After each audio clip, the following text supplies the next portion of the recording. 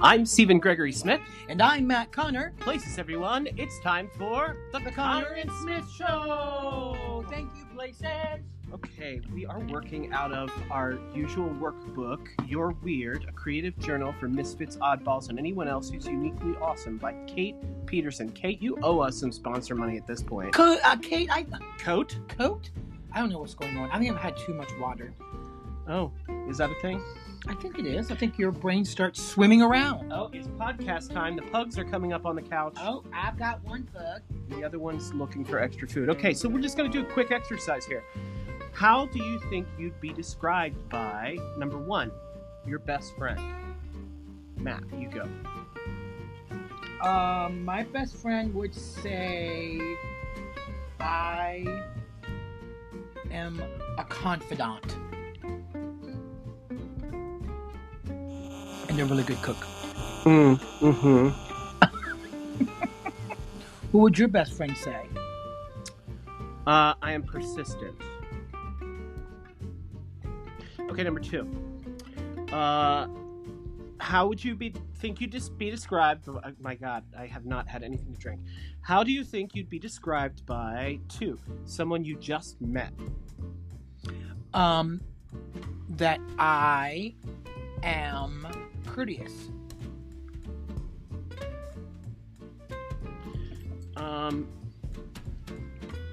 Aloof, I will say. I can be a little fearful of people I don't know, or just closed in. All right, three. How do you think you'd be described by your boss? Matt. A team player. Someone who plays for the entire team. I'm going to use a word that my boss introduced me to, but described me as recently. Stratival. Stratival. Yeah, using strategy in an evil genius kind of way. I love that word. Okay, so those are three examples of, you'll see. Yeah. Our guest tonight is Albert or Abby Ybarra. And if you're listening at home, feel free to write down your answers. Yeah, and put them in the comments of wherever you see this. So we're going to take a really quick break, and then we'll be right back. Oh my God, the pugs are just trying to give a bath to Matthew. And I'm sure if you hear weird sounds, that's what it is. All right, we'll be right back.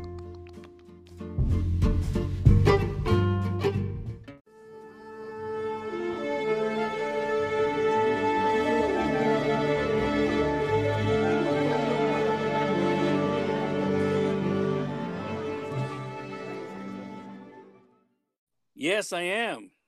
Hi there, this is Steven. Hi, Abby. And I'm Matt. Hi, Matt. If you hear someone raspy in the corner, that's me. Or our two pugs, which are also sitting around here. So I'm hoping my dog doesn't want to come over here and bug me and say she wants to go outside, but I think she'll be okay over there. What kind of dog do you have, Abby? She's a mix. She's a poodle and a Jack Russell Terrier. So, oh wow, a very smart dog and a very crazy dog mixed together. A Joodle, perhaps. Well, how old is she? I think she's going to be 7 this November. Oh, awesome! She's a rescue. So we've had her for 6 years. She was a year old when we got her. So she was a baby rescue. Yeah, she was just about a year when we found her. We love dogs and dog people, so of course I got diverted from, to your pet first. Sorry. No worries. So, Abby, I just want to talk about like your journey of being an artist. What started your path? Where were you when you started? I believe my past started when my dad told me about his mom, who was an actress in San Diego, and she did a show once with Gloria Swanson. That's how old that story is. So my dad used to tell me stories about his mom, and I grew up just enthralled about theater. And my dad loved old. He used to show the movies in our house. He worked for a film company, so I grew up watching all the MGM musicals, and I kept imagining my grandmother dancing, and so I started. anytime there was a show at school, I started from kindergarten. So I've been actually trying to do something on the stage since I was 5 years old. And my brothers and I would sing. My mom worked at this Jewish bakery in San Diego, the Bohemian Bakery, and they put us up on the tables because we were little guys, and we would sing songs, and then the owner, Dorothy Goldberg, would say, "Go have anything you want in the bakery." So my first job was singing for donuts and cake. Oh, that's fun. The best pay for youth, right?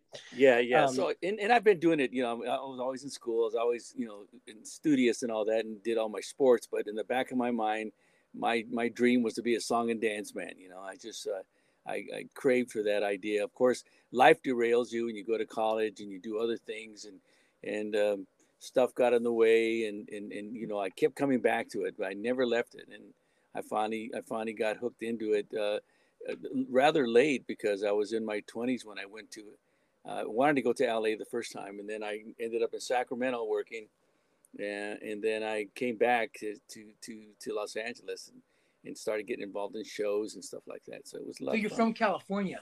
Yes, born and raised in San Diego. And where are you now? Chesapeake Beach, Maryland. Okay.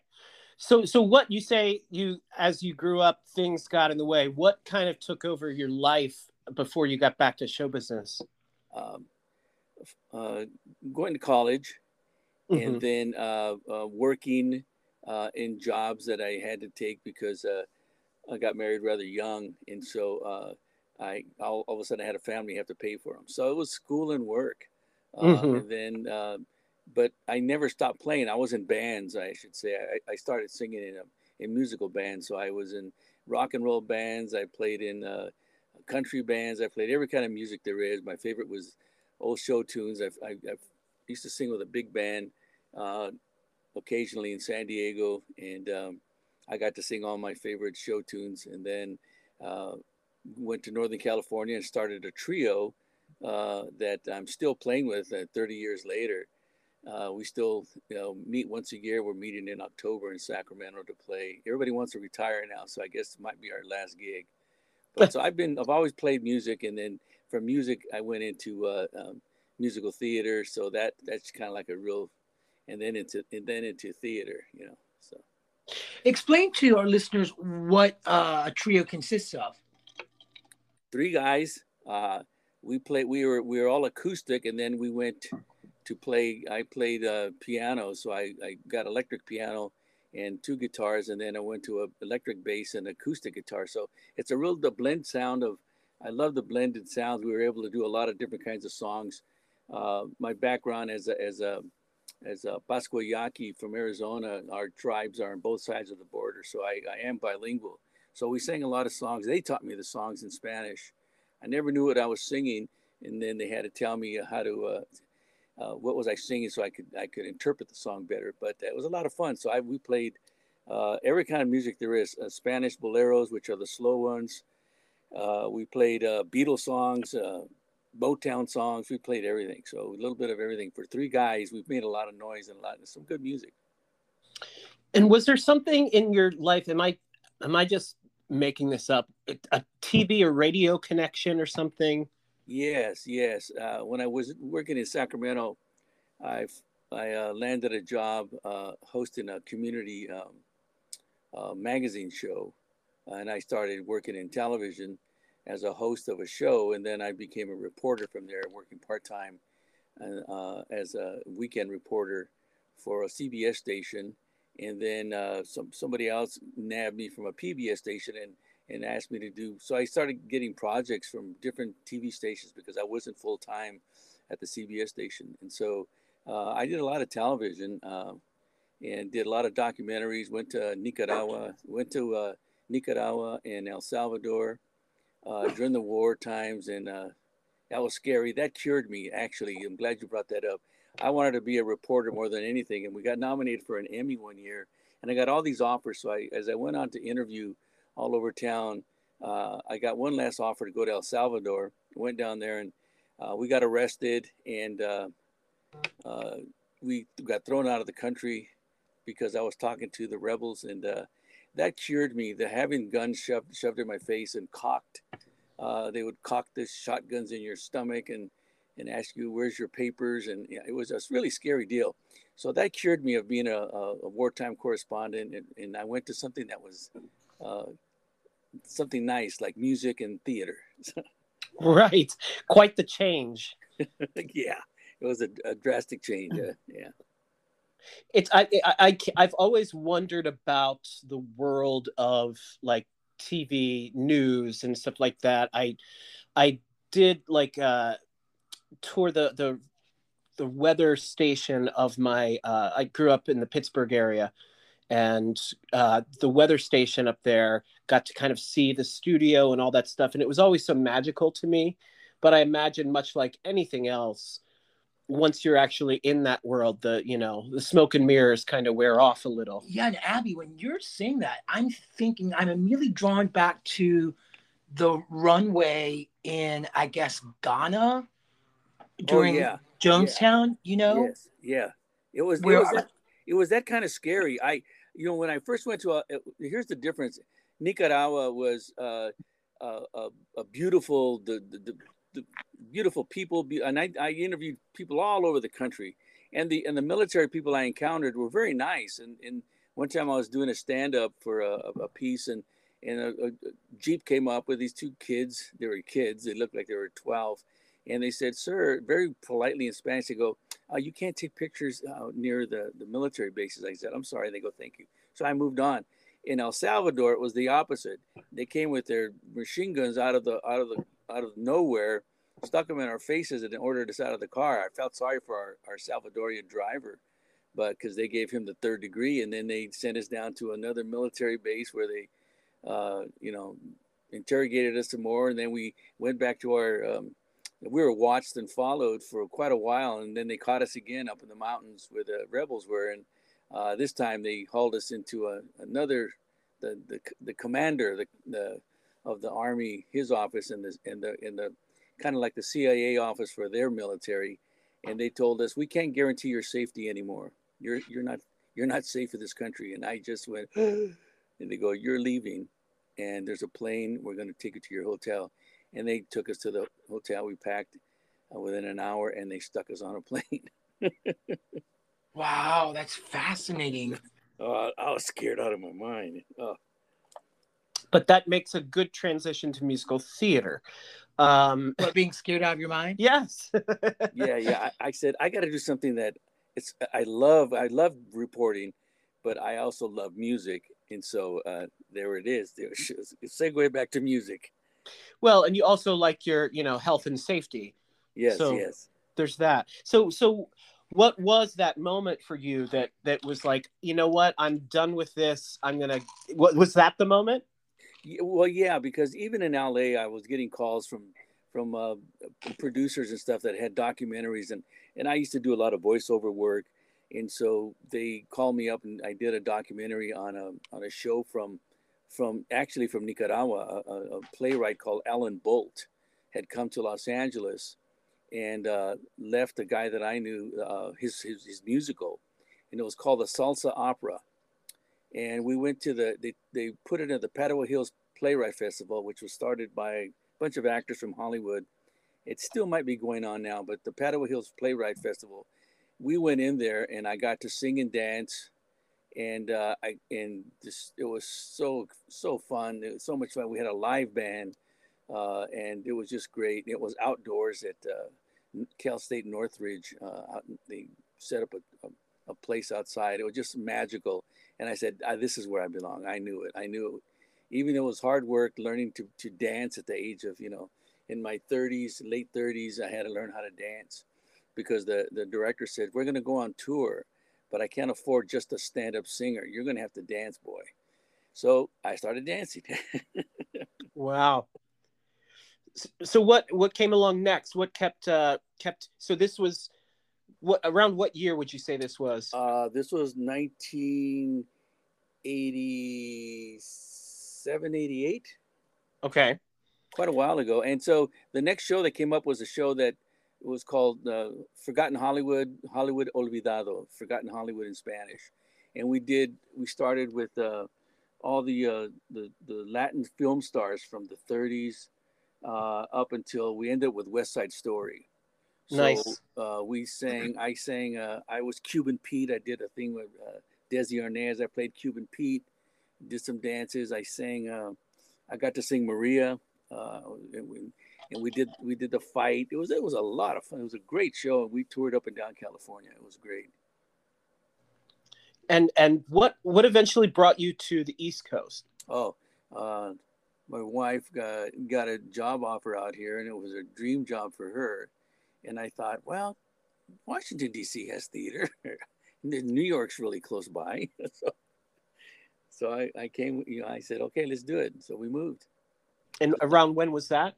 2000. Okay. I actually started living here 2001. So about 20 years here. Yep. And what's so give me a summary of your past 20 years here and what you think of this area kind of.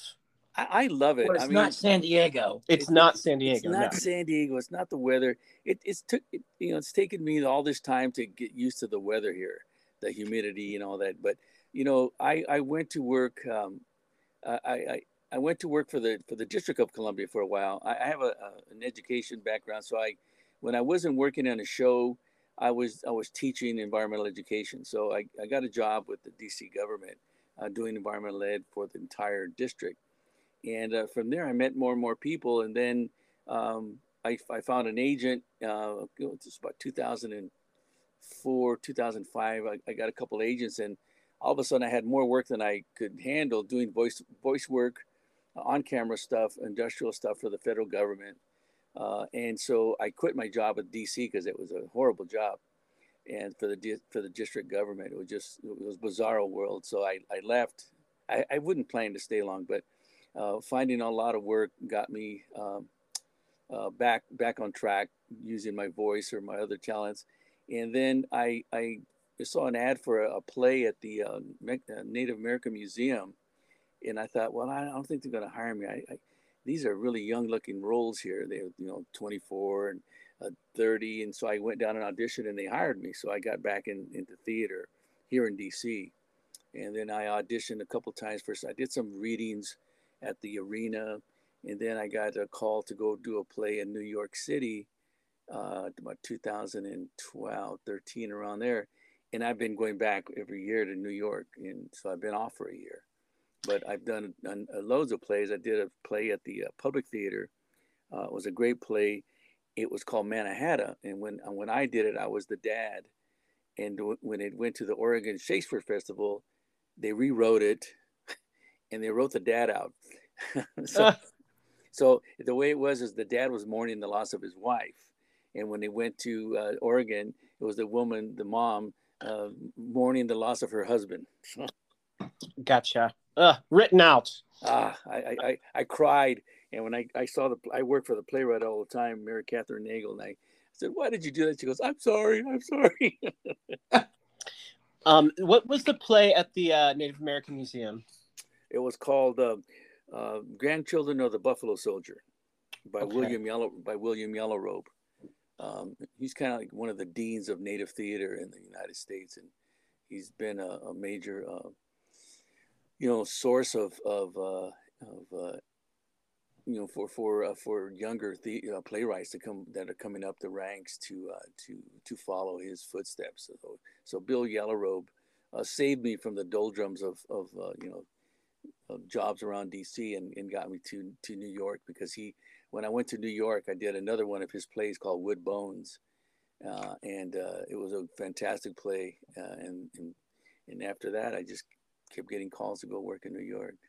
So I finally got to join AEA when I got to New York, and nice Actors Equity. And so that, with my SAG card, I've had forever since '85. I think I had my SAG card.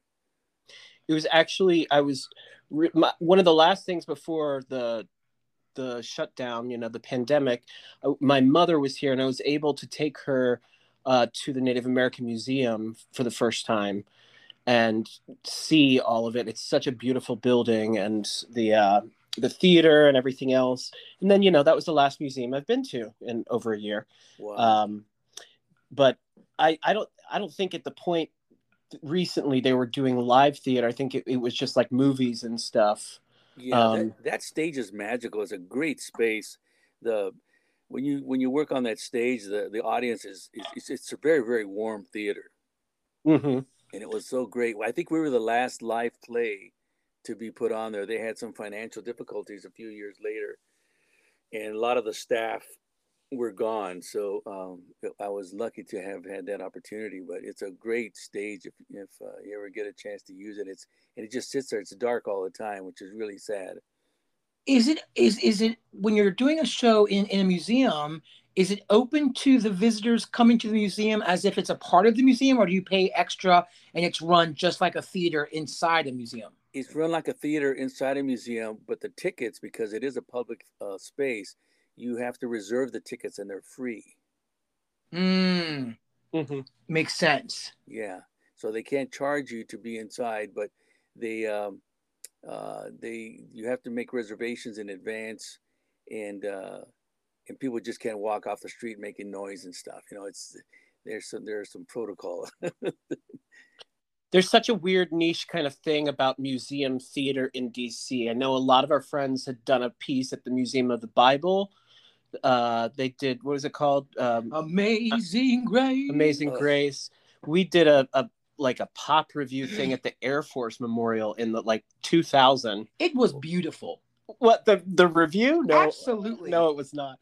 And that theater is not like a shallow apron with very steep seating.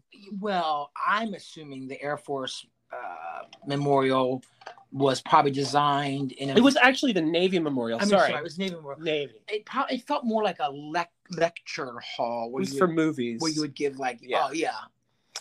Anyways, so that was very successful. Museum theater. That's DC. It's classic DC. I haven't been to any of these museums. Well, the director of the play was in charge of the theater, Vincent Scott, Vinny. He was raised, and I think he went to college, and he did a lot of work on one of the Cinnabon reservations up in Montana, where the playwright was from, and that's how he got to know the playwright. So he was a stickler to anybody and everybody who had anything to do with theater at the museum to honor, and respect once they got inside the theater. It wasn't just another room to run around in. And we had some great crowds because it was done at night. So it was after the theater was closed. So you had the theater to yourself. So it wasn't any daytime matinees or anything. It was all at night. So the theater was closed. And so we had people who had reservations only got in. And then there was like a regular theater to me. It was just really nice. What year was that around? 2011. 11. Okay. Yeah. And so with all this, you're also a writer as well? Well, I used to, as I started writing, I went to college and I took a lot of journalism and then I switched over to education. But I've written for newspapers for years. I used to write for the Bay Weekly out here in Chesapeake Beach. It was the Bay Weekly. I used to do guest columns there. But I was asked, I did a show. My first big writing just happened. I co-wrote a play because I wasn't sure of the style for plays. I've interpreted a lot of plays and brought those plays, the words to life. But writing the play myself, I knew what I wanted to say, and I had a writer I worked with, and we wrote a play. So I have written my first play, but I have written a lot of other things. But I just finished writing a play. And what does the play center on? The play centers on a children's book that I read. I helped an author, a friend of mine. We helped this woman we met a number of years ago, about 2010, I think. She was trying to finish this children's book, and when I read the draft, it was based on a 1,000-year-old Ojibwe prophecy called the Seventh Fire Prophecy. And the holder of this oral story, it would never been written down. Her notes is what I read. So this oral story, the person that was in charge of the story, who has passed away, Eddie Benton Benai, head of the Midwan Lodge up in Wisconsin, asked her to write this story. He says, this story, it's time for the public to see this story. So she wrote the book called The Children of the Seventh Fire. And the seven fires are the seven generations that have transpired since they started this prophecy. But the ending of it deals with all the colors of the world, the whole rainbow of people coming together to save the earth, because 1,000 years ago it was prophesied that the earth was going to be polluted and bad things were happening to the environment. So when I read this, I said, wow, this has got to be a children's book. So then I did a show 2019 at the Kennedy Center, New Voices, New Visions, New Visions, New Voices. And we did a reading there for a play. And I met the directors, and they asked me if I'd written anything to send it to them. They would be love to see it. So I did a play. I got hired to do the play in Omaha at the Rose Theater called Return to Ybarra, and it was based on a history and a juxtaposed situation where the grandson, the great-great-grandson, meets his ancestors in a dream. And beautiful play we put on at the Rose Theater. So while I was working there, I met Roxanne Walk, who was the director, and I started telling her about this idea I had for a children's play because it would work fine, perfect at the Rose Theater. So we started writing since then, since that was the end of 2019, we started writing a play, and we just had most of the draft completed by Christmas of 2019, just before the pandemic hit. And we had sent it around to some other friends to read and got a lot of feedback, and we're putting the final touches on it, and we're about to send it in, and then the pandemic hit. So we put it off for a while, for a year. But it's being produced. We just heard from the producers of the play, and they were having a reading. They're doing the reading for us, so we could hear the play and watch the play as observers for our own play. They're going to do a reading next May 10th, I think it is, next week, 2 weeks, and we'll get a chance to do some feedback. But they want to produce it for their next season, which is 2021-22, probably spring, because it has a great education component to it that they want to add on to it. So it's going to be called Children of the Children of the Seventh Fire prophecy. Okay, at least it's not Children of the Corn, right? No, Children of the Seventh Fire. Okay. The seventh fire, the number. Yes. And so you this fascinated me, Abby. You were saying about Omaha and it being such a great theater town. Oh. And I think that would be surprising to a lot of people. Can you kind of talk about Omaha? I had never been to Omaha, and it's not a huge city, but there's more theater per capita for the population than equally to any other cities of their like size. And I'm not sure the population of Omaha, but they have wonderful community theater. They have theater groups that come in and go. Hamilton, the plays that come and go like any other big city. And they have a huge following. They have great dance schools there for kids. So they're continually training the next generation of theater artists because they have so much theater in that. The Rose Theater is a children's focuses on the themes on family and youth plays, and they have an education program where they go into the schools during the week, and they bring those kids to the theater, and they get to go through the costume department, and they have this fantastic costume department, and people rent their costumes. Their costumes are so deep, and they have a whole warehouse underneath the theater.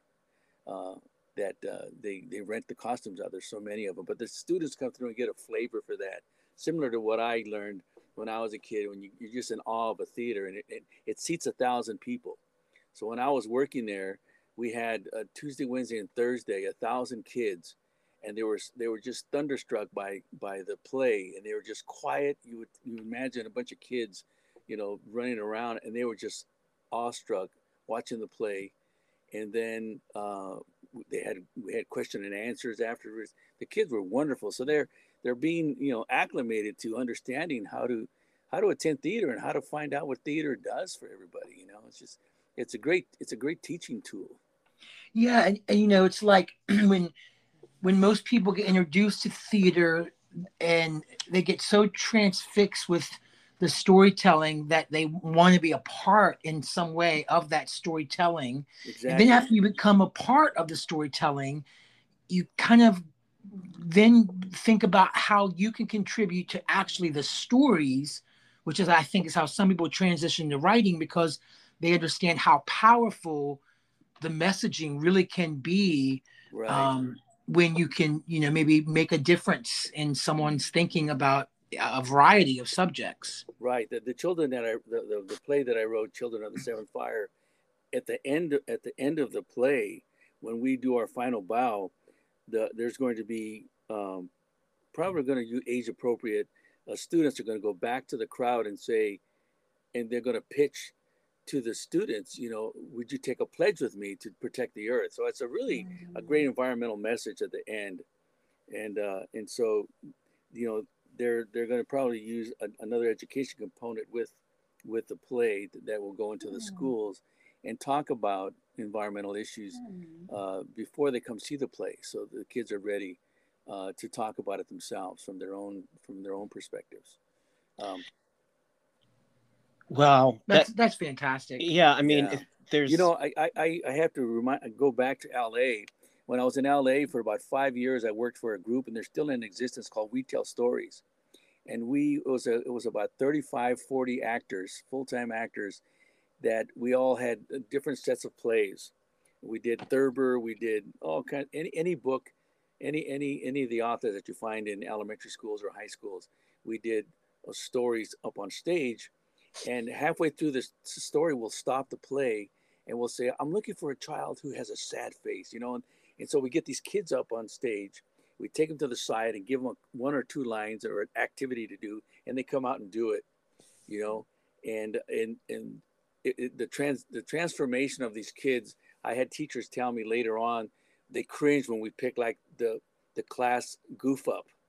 Right. We'd bring them up on stage. We don't know who they are, and the teachers are going, "Oh my God, oh my God!" And then he did so well, and after that, the rest of the year, that student was changed forever.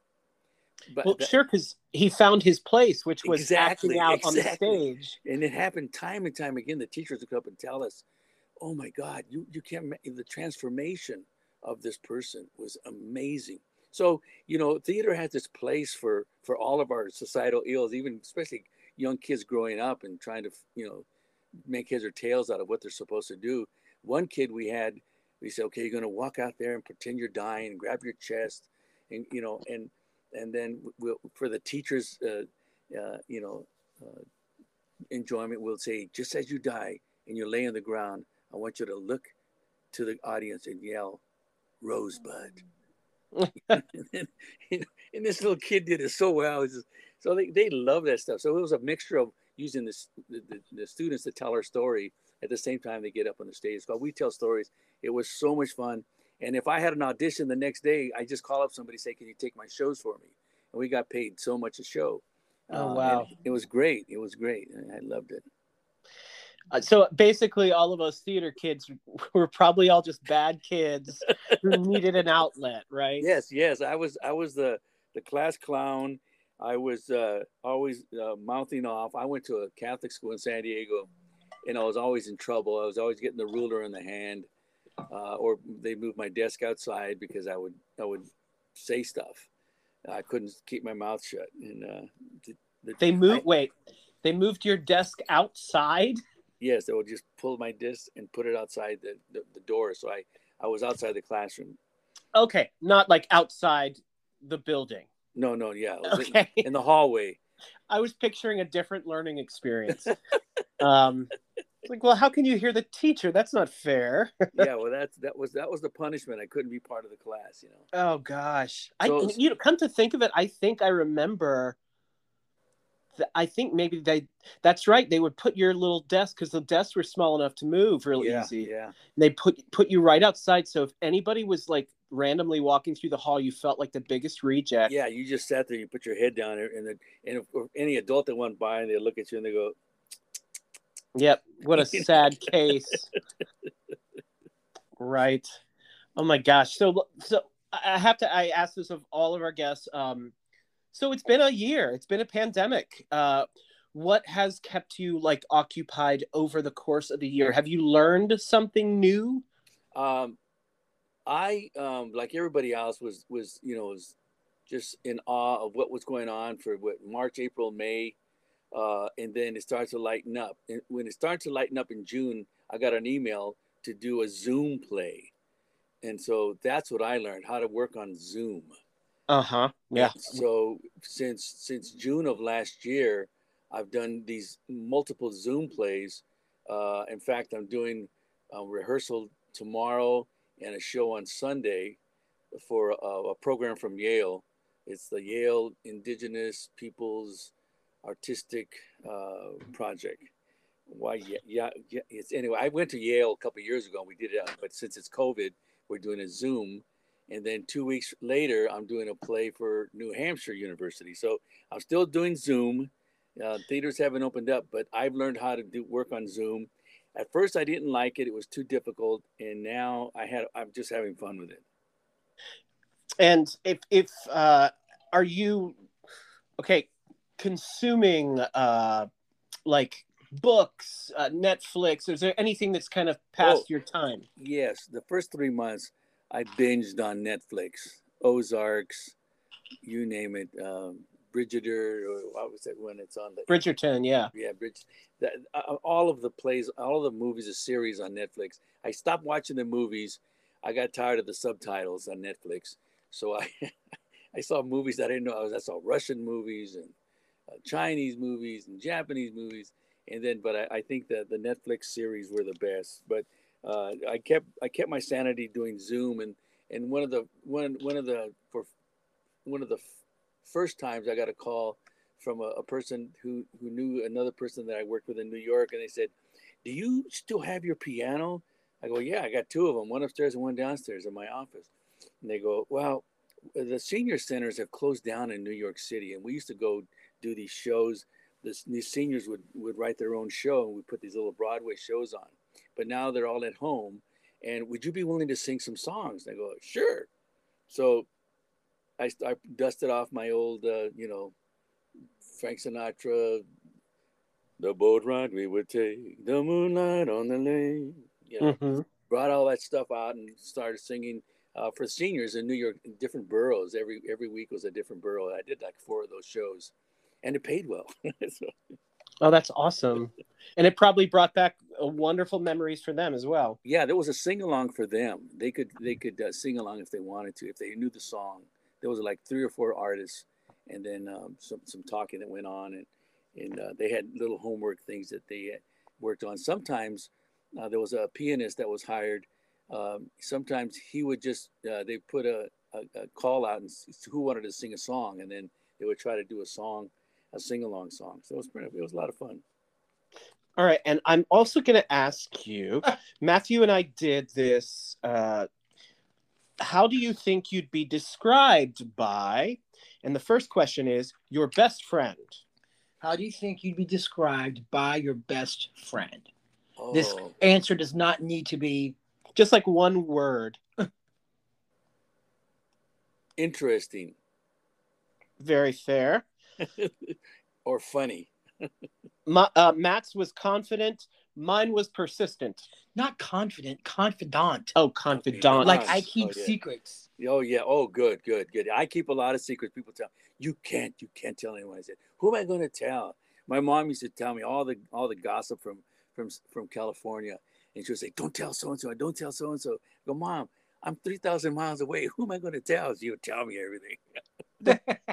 We should start another podcast where people just tell us their secrets, and then we say, "Well, your secret's safe with us." Well, and it's that it wouldn't be a secret anymore. Isn't that the Post Secret project? Yeah, Post Secrets. How do you think you'd be described by someone you just met? Excuse me. Somebody I just met. Enthusiastic. Okay. Very good answer. Matt's was courteous. Mine was aloof because I'm not really good. Like when I first meet people, I think it's like a self-confidence thing. So I play it off like, I don't have time, Well, my dad is and was an auctioneer, like a old time country auctioneer. Oh, yeah. And so from the age of, I don't even know what, I was around strangers my entire life. So I always had to be not courteous, but I always had to be, I didn't know if anyone was a customer or someone was there at the farm to pick something up. So I always had to treat everybody with much respect and still do, because I think if anything, we've been shown during COVID that we're all in this world together. Right. Right. And I think, again, when I said if somebody found me enthusiastic, I being a teacher, being on the theater, we're always bringing our energy out. We're sharing our energy with everyone, and I have a lot of passion for everything that I do. I don't do anything I don't like. I still do a lot of outdoor camping and hiking and backpacking and canoeing. I run an older scouts program. It's a co-ed program called Venturing. So we've gone to St. Croix, we've gone to Cuba, we've gone to Machu Picchu. So we're always active. And so the young people's energy, I can match their energy because I'm always enthusiastic and I have passion for everything I do. And that's something that I think we all bring as theater folks. We bring that to any conversation because that's just who we are. My kids say I'm ADHD, but Well, and also, whether you're as an artist and when you're in theater, whether you're actually currently working on a project or not, you're still always cultivating and learning and using those experiences to be brought into your artistry. Exactly. Yeah. So all of your journeys kind of just end up being this big, beautiful quilt that you take with you when you go to tell a story in a theater. Right. And I could, the kids know, they tell me, Dad, you told this story before. Oh, no, I'm running out of stories. So I ran out of all my stories during COVID. So. All right. The last one here is, how do you think you'd be described by your boss? Knowledgeable. That is great.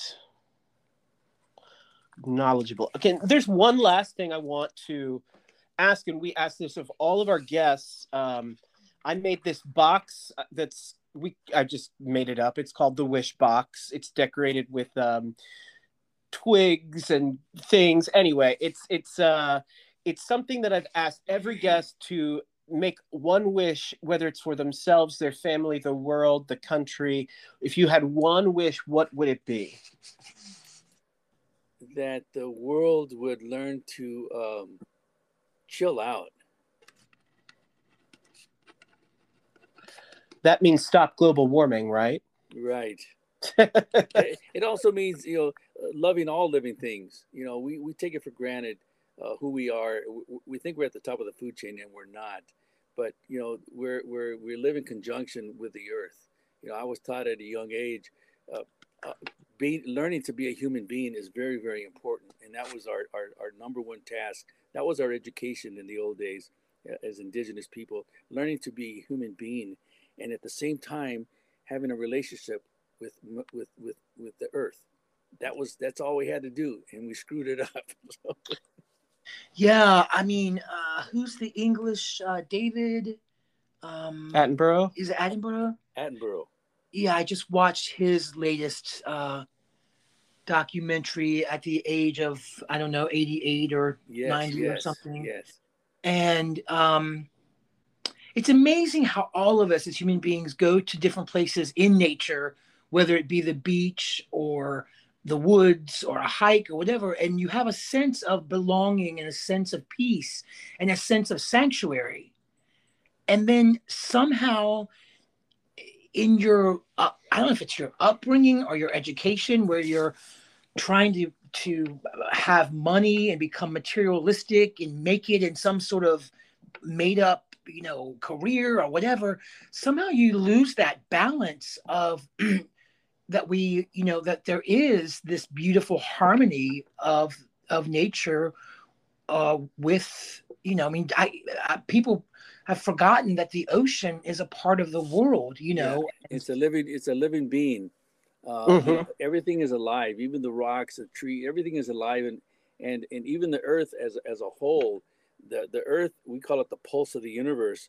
When the earth breathes, it takes another season happens. So every time the earth takes a breath, everything combined in the earth, it's another season. So the earth is alive and breathing, and we're just on top of it instead of being with it, and living within the earth, and instead of being obnoxiously tearing everything apart on top. And that's kind of what your message is in this new children's thing. Exactly. Yeah, that's beautiful. I totally am just going to go here because we were talking about Netflix, we were talking about the earth, we were talking about the ocean, and the Oscars just happened. Did you get to see that documentary, My Octopus Teacher? Oh my God! Isn't that the photography alone was beautiful, was marvelous. But then the most incredible was the interaction of that octopus communicating with that human being. And that's, in the old days, they say we used to be able to talk to each other, and we can't do that anymore. But this man showed us that it's possible to speak with people and things that we don't think we can talk to. Right. I mean, that ending, we don't want to spoil it, but I mean, just tears for hours. Oh my God. Yeah. It's a fantastic, it's very, very moving. Oh my God. And that's very cold water. If you know something, that was freezing water. I know. Right. It was off the coast of Africa. No, the southern tip. Yeah. The southern tip of Africa. Yeah. I just love reminders like that. I wish in some way, and I guess it's probably I'm standing in the way of me, but I wish in some way I just had more of that natural reminder. It's so easy to get lost in the day to day. Yeah, and that's what I do every day.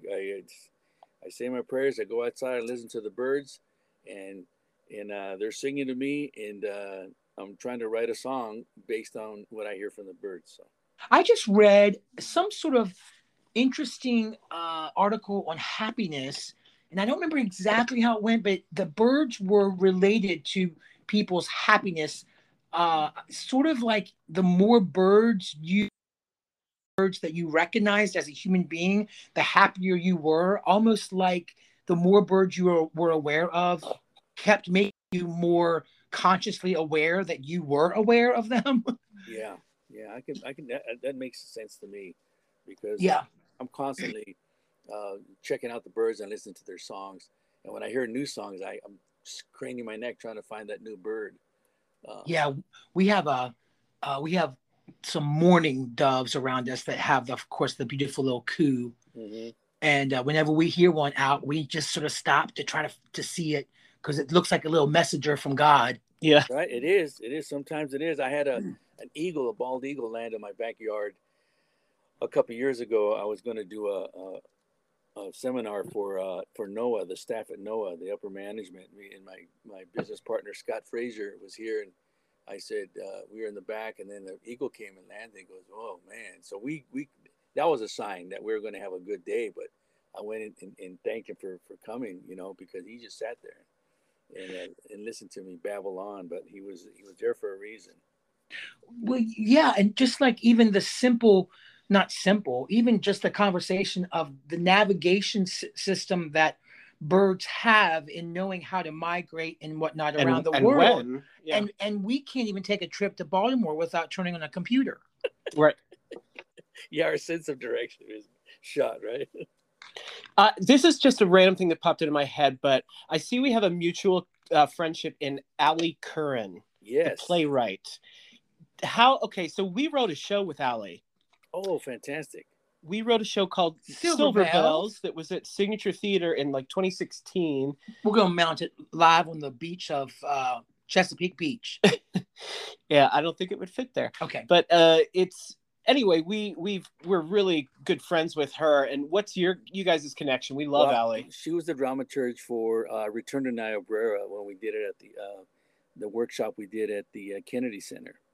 And that's where I met her, and she was fantastic, and she had great energy, and I followed her, and I could see her all involved here, and in the DC world, and that just excites me to no end, because hopefully someday I'll be able to work here in DC. Right. Yeah. We keep trying to get her on this show, so we're aiming for after her semester's done teaching. So yes, she's always busy with her schooling. Yes. Well, we could talk all night. Clearly, Abby. It's been fascinating. Thank you so much for joining us, and please keep us posted on. I mean, we're friends on the Facebook and everything, but you've got my number. Keep us posted on the play and how it goes. I'm excited about that, and I'll let you know when it finally happens. When I see the dry ink on the page, I'm going to be really excited, and it's a milestone for myself after the trail that I've been on in theater. I've always loved theater, but to actually be a part of the kinds of shows that I've done in the last 10 years, it's just been a godsend. Right. Well, congratulations to you, and I can't wait to hear what happens next. Thank you very much, and thank you for honoring me to be on your show tonight. No, the honor is ours, my friend. Okay. Honor is ours. All right. We'll talk soon, Abby. Okay. Take care. Thank you, guys. All right. Bye. Bye-bye.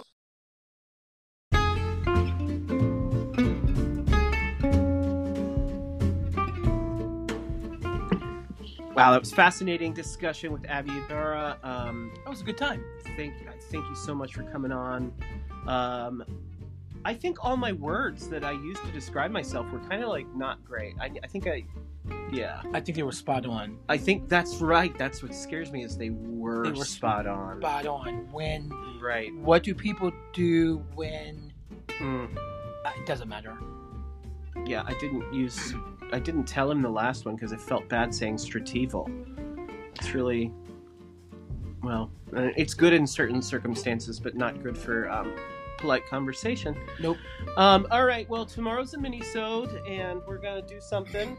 We're going to make mini... I don't know. I thought there was a joke in there, but there isn't. We're going to make mini skirts. My favorite thing about Matt is sometimes he like just stops a joke mid-joke, doesn't even like explain it. He goes, yeah, well, that's like when you... and stops and keeps walking. Well, what happens is my mind really races and goes fast, and so I feel like I'm a guy in an airplane who just pulled the lever, and then all of a sudden is shot out of the plane with a parachute. Yeah, it's one of my favorite things about you. But I clearly need to work on myself and my adjectives. I think that'd be a good idea. How about if I work on making sure that I have the end of a joke before I start one, and you work on meeting strangers and being confidant. I'm very confidant when I walk into a meeting. Hello, how are you? I'm confidant. All right. Well, that was definitely something with dialects. What you just did? Mm-hmm. Yeah, I think that's a cure. Mm-hmm. I have not had anything to drink. That's the clear indication that is the end of this episode. So as we always say, turn your heart into art. Good night, everybody. Bye.